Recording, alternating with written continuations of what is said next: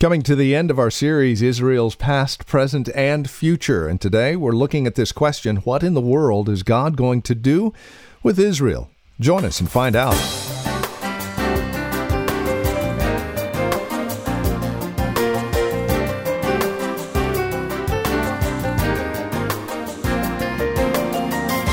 In spite of their rebelliousness, there is a future for Israel. And that's why we've entitled our series, Israel's Past, Present, and Future. But what in the world is God going to do with Israel? What is that future? Well, it's laid out for us here in Romans chapter 11, verses 11 through 33. Welcome to our broadcast. This is Truth for Today with Pastor Phil Howard from Valley Bible Church in Hercules. We're coming towards the end of our series, Israel's Past, Present, and Future. Let's catch up with Pastor Phil now for today's broadcast of Truth for Today. As we come to Romans 11, and we're going to do the verses 11, an overview through the rest of the chapter, the thing that you must get in your mind, that what the apostle is concerned as this great evangelist to the Gentile world, is the Jewish problem. What in the world is God doing with Israel now that he's building the church? Now that he seems to be saving 1,000, 10,000, 100,000 Gentiles for every Jew that seems to be saved. What is God doing regarding Israel? Is there anything to Israel? Let me tell you some mistakes that have been made in church history. In 400 AD, the great theologian Augustine, the great Catholic theologian that helped to articulate the doctrine of original sin or the depravity of man, and did a superb job. He's right on it. Totally changed our understanding of Israel. He took it that Israel in the New Testament means the church, that we had Israel in the Old Testament, and now that we have the church, that means Old Testament Israel, her promises, whatever, have all been absorbed in the church. So that Old Testament Israel as we know it has ceased, because all the salvation history is now tied up with the church. And so there is no future Israel. There are no future promises. They've all been fulfilled in the church. And that's what Augustine taught. And it swept not only through him, but when the reformers came along in the 1500s, Luther, Calvin, Melanchthon, Zwingli, who were such wonderful articulate spokesmen for the doctrine of justification by faith, they too took up this erroneous teaching of Augustine and said, Israel no longer exists. The New Testament name for Israel is church. So that all the covenants in the Old Testament, everything has met their fulfillment in the church. Because now God has a spiritual people. We need not look for a land. We need not look for a king to come and rule from the literal city. And those of us who say that there is a future for national ethnic Israel, and that they will have the land, and that a king will sit on Mount Zion, we are said to have the Jewish problem, which is literalism, that we take these prophecies too literally. We think that they will literally be fulfilled. And this is considered the Jewish hermeneutical problem, that we're looking for a physical reign of Christ, physical land, in a physical place, and we missed the spiritual intent. Then you have another, came out of Britain, what is known as two covenant theology, that says Jews do not need to be evangelized, for they are saved according to old covenant teaching. And so they come to Christ just by keeping the law, by being good Jews, going to synagogue, and doing all that they can in keeping with the law, and God will save them in keeping with that. His new covenant salvation is for Gentiles, the church. And so there's two ways. So do not evangelize these Jews because they will automatically be saved because they're Jewish and because they subscribe to the law. So you don't evangelize Jewish people because they're saved. They're automatically the seed of God, so that makes them saved. And this is prevalent. I went to a Jewish ingathering with Jews for Jesus, and one of the things that they're constantly up against is people are telling them, stop evangelizing Jews. They will be saved by virtue of being Jewish. You don't need to put faith in Christ. You don't need to come this. That's for the Gentiles. We have Moses and the law and live a good life and so forth, but you don't need to subscribe to putting your faith in Christ. Now, Paul is picking up the Jewish problem, and he's saying, I'm an evangelist to the Gentile world, but I am a Jew. And there's three things he wants to note. In chapter 9, verse 6, he asks this question: has God's word failed in regard to Israel? He promised the patriarchs certain things. He promised Abraham a land, promised him a seed. He promised a king would come out of him, that the Gentiles would be blessed. Has God forfeited those promises? Have they gone away? And he says in chapter 9, verse 6, the word of God has not failed. His plan for Israel has not failed. He hasn't completed it yet, but it has not failed. Then he goes to chapter 11, and he raises the question in verse 11:1. I ask then, did God reject his people? That is Israel. By no means. I am an Israelite myself, a descendant of Abraham. So he's saying, no, God has not thrown off Israel totally because he's saving Jews, even like myself, Paul the Apostle. Then he goes down to verse 11. Again I ask, did they stumble so as to fall beyond recovery?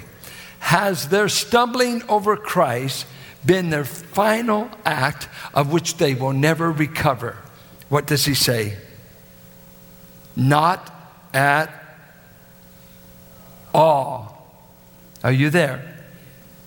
Not, let's see if we could read that as congregation. Not, thank you. I can't imagine if we read the scriptures together, if we can't get three words. Not at all. They haven't stumbled as to be finally fallen out, as it were. Not at all. And then he's going to give four arguments and four things he wants you to know. Number one, God is now blessing Gentiles in order that he may bless Jews. And he's going to develop that in verses 11 through 14. Then he's going to say, God can bless Israel not because of her present behavior, but because of the patriarchs. Verses 15 through really the rest of the section to verse 24. I can bless the nation now and in the future because of the dough, and he's going to use the illustration, and because of the root. These are the patriarchs. I can bless Israel even in the future because of what I've done with the patriarchs. Thirdly, let me tell you there's a mystery going on in God's dealings with present Israel, and he's going to tell you what that mystery is. And a mystery is something that has been concealed but now is revealed. Finally, he's going to say, Gentiles, don't be so antagonistic towards Jewish people and act like it's over for them. For if God had mercy on you, the wild branches, and put you in the place of blessing, cannot that same God of mercy return and put Israel back in a place of blessing? Now you may say, I could care less about this. If you don't care about it, you don't care about the Word of God and the God of the Bible. Because what God does with Israel is a foretaste of what he's doing with the church. If God can lie to one people, he can lie to another. If God gives up on Israel, maybe he's going to give up on you. So it's very important to a Gentile evangelist who is Jewish to tell you, I'm not anti-Semitic. I'm not against Israel. I know God has a plan for them. And let's just kind of skip along and see what he says. Verses 11 through 14. God is blessing Gentiles with salvation to provoke Israel to envy, to want the same blessing. And I liken it to you like one girl, you really like her, but she's kind of shunning you and giving you a bad time. So you invite her best girlfriend to go with you to the dance. Now you really aren't crazy about this girl, but you know it will get this gal's goat. How dare you? Envy. He's playing off these two people. He says, I'm going to give to the Gentiles what Israel has despised and is turning down. That is full messianic salvation. I'm going to save them by the thousands. And as you read the book of Acts, he'd go to the Jews first, kick him out of the synagogue, or a few would be converted. He'd turn to the Gentiles, and it seems like the response would be much greater. So he says, God is going to provoke through the Gentiles Israel to envy. Rather, because of their transgression, salvation has come to the Gentiles. How come? To make Israel envious. But if the transgression means riches for the world, and their loss means riches for the Gentiles, how much greater riches will their fullness bring? Their fullness hasn't happened yet, but it's coming. I'm talking to you Gentiles. Inasmuch as I am the apostle to the Gentiles, I make much of my ministry in the hope that I may somehow arouse my own people to envy and save some of them. For if their rejection is the reconciliation of the world, what will their acceptance be but life from the dead? So he says, God hasn't given up. He's working now with Gentiles. He's saving them, but I haven't forgot. And if their fall and their hardening and turning away has brought salvation to millions of Gentiles, what will it be like when God returns and completes his full treatment of them? What will it be like when he starts dealing with them again? It's going to be stupendous what God's yet to do. Look what he's done with their fall. What will he do with their restoration? And so he's playing off. God is using the Gentiles to provoke his ancient people, Israel, to want what God is doing. You know, a good question to ask yourself. Does my family want what they see God doing in my life? Do the people I work around and in my neighborhood, would they want what I've got? Or am I the sourest looking thing on the block? And I'm the biggest gripe in the neighborhood? Or am I one that is drinking of the joy of the Lord and of his salvation, and God's changed my heart, changed my life, maybe changing my home? Can they see anything in us that others would say, I'm envious of what you've got? Are we showing that off? Christ said we ought to shine like light to the world. We ought to be like salt. Is there anything we're experiencing about God? Or do I dare say, could you possibly be a miserable Christian? Is there any such thing? I'll close my eyes. Is the joy of the Lord your strength? Has he made a difference? Or have you got enough religion just to be miserable? Just enough to be mixed up. Just enough. And yet he says, I'm wanting Israel to see what I'm doing among these Gentiles. I remember one time Deborah Anderson saying to me, she said, when I hear you folks sing, and this is when she's first saved, she said, when I hear you sing, when I hear you pray, in my heart I'm thinking, this is what my people ought to be doing. This is what my people Israel ought to be doing. Why are you singing these kinds of songs when my people don't sing them?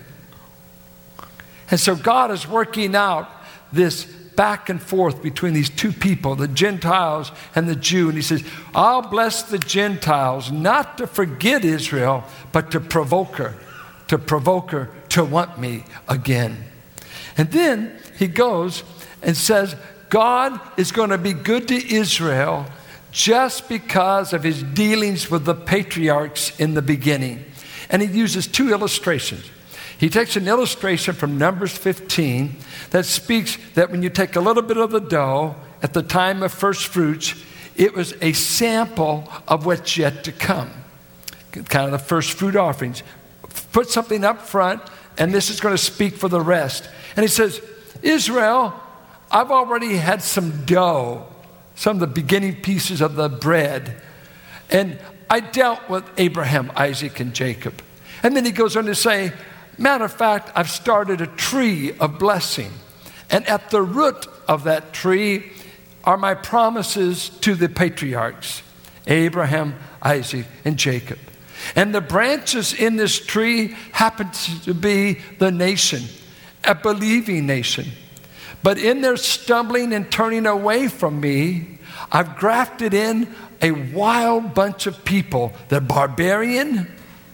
They're strangers to the covenants of God. They didn't even come looking for me. And God has grafted in Gentiles for over 2,000 years.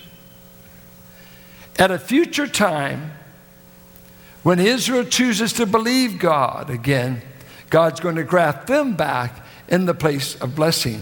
But his argument here at first is God is blessing Israel and not giving up on Israel because of what he did in their history at their root level, at the first fruit level. He made unconditional promises to Abraham. I will bless your seed. It's amazing to me that Abraham should get such a blessing. He never was looking for God. He never asked for any covenants with God. He wasn't a perfect man, and yet God tracks him down in Ur of Chaldee. The nations have gone away from God. God goes down there and calls him, leave Ur, go to a land that I'm going to lead you to. I want to make you a great name. I want to give you real estate you never dreamed of. I'm going to bring a seed out of you that shall bless all the nations. And Abraham never knew. He didn't make up any of this. When God made the covenant and confirmed it in Genesis 15, he put him to sleep. So there was no terms for him to fulfill, no conditions. He wakes up, I just made a covenant with you, Abraham. Made a covenant? What? What's the covenant? I'm going to bless you. What's my part? Sleep. It's just dependent on you for fulfillment as though you were asleep. It's unconditional. And we don't like that. God can't make unconditional promises. Yes, he can. Yes, he can. He even swore an oath to keep it according to Hebrews 6. He double stamped it. I will do this for you. Well, what did I do? All you did was believe me. Just faith in me has made you an heir to all of this. So, he leads this illustration now of the branches. If some of the branches have been broken off, that's unbelieving Israel. You, though a wild olive shoot, you Gentiles, have been grafted in among the others and now share in the nourishing sap from the olive root. You share in the blessings of Abraham. Galatians 3 says this, we partake of the blessings God gave to Abraham. Do not boast over those branches. Now, isn't that interesting? Verse 13, he says he's talking to the Gentile believers in this church. And you know what he's talking to them about? They have taken on an arrogant attitude towards Jews. Douglas Moo says this, Gentile believers in Rome were apparently convinced that they belonged to a new people of God that had simply replaced Israel. Therefore, they developed a derisive attitude that was apparent. Haldane explained that Paul was describing the overbearing spirit that has long prevailed among the Gentiles who profess Christianity. One of the great sins of Christianity is the way we have treated Jews. Terrible. The Holocaust was developed on the Catholic side by erroneous errors. The Spanish Inquisition, Jews fled all over the Mediterranean. Many Jews fled to Portugal and Spain. They changed their last name. Many of them took the name of Fernandez, very common Jewish name. They changed their names, did everything just to escape the Crusades and the forced conversions of the Christian era. They've been many times hated, called Christ killers. Well, what a name to grow up with as a little Jewish boy and say, your ancestors are Christ killers. I thought Pilate was a Gentile. I thought the Roman government was Gentile. I thought 7 people killed him. God killed him, first of all. It pleased the Lord to put him to death. Did you hear me? It was his Father's idea first. If you want to get mad at anybody for Christ's crucifixion, blame the Father. And the Father said, it cost me my son to deal with someone like you. I had to crucify him in order to deal with you. It can't be. It is so. That's the only way God can stand to have anything to do with this, is Christ stands between us and God. And he said his predeterminate counsel, Pilate, the Jews, the Gentiles. He named 7 different people involved in the death of Christ. So we've stigmatized them, said their promises have ended. They've been assimilated into the church. There is no future. And here he's saying, Gentiles, be warned, be warned. Don't boast against these who have not believed at this time. Consider this. You do not support the root, but the root supports you. Now, can you imagine the Gentiles becoming religious experts all of a sudden? Hey, we've got the blessing. We're the people of God. He said, whoa, whoa, whoa. I thought you were tapping into the root. You are Johnny-come-latelys in God's plan. Have you ever seen a believer act like they were the first one to ever be saved and the first one that ever read the book of Romans? Because those Christians back here didn't hardly know anything. You know, that's what we got into the music wars. Oh, I can't stand hymns. Can't stand it. Man, there's no tempo. There's no beat. What were they thinking? We really know music. Oh, do you? Do you? Just shut up. And quit being conceited and arrogant as though we invented the church. You know, I started Bible college at a thoroughbred Arminian Free Will Baptist school. So don't talk to me about Arminian theology. I grew up on it. Grew up among Pentecostals. Then I went to a regular Baptist school that wasn't always regular. Then I went to a Mennonite seminary. German Baptist, Menno Simmons and the German Baptist. Then I went to a seminary in San Francisco, so separate that they wondered about Billy Graham. Then I went to another seminary in Denver. That was another Baptist separatist group that they barely spoke to their wife. They were so separate. Then I go to Dallas Seminary that all kinds of denominations poured into there. And every different group knew God. They did. Among every group, they knew the Lord. And you couldn't get us to the same table theologically over some issues. Election, free will, human responsibility, predestination. One crowd would love the words, the other crowd would be fighting mad. And both knew God. And I must say this, what would do all of us good is to meet about 10 other brands of Christians other than what you grew up with and expand your view of the church. It's a lot bigger than us. This is Truth for Today with Pastor Phil Howard, and you're listening to our series called Israel's Past, Present, and Future, taken from a larger set out of the entire book of Romans. As we close out our time together here today on Truth for Today, we would remind you that copies of the series are available for $15 or more. It's an 8-CD set that we're making available to you when you ask for it by name, Israel's Past, Present, and Future. Now, if you would like the entire 47 sermon CD set, Out of Romans, the entire book of Romans, that's available for a gift of $100 or more when you contact us at 855-833-9864. Your donations are all tax deductible, and they go to further the ministry here on KFAX. Please remember that.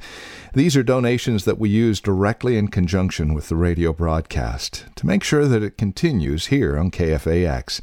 So bear that in mind as you contact us for these resource materials, or if you're feeling led just to be a sponsor and a supporter of the radio broadcast, we'd love to hear from you as well.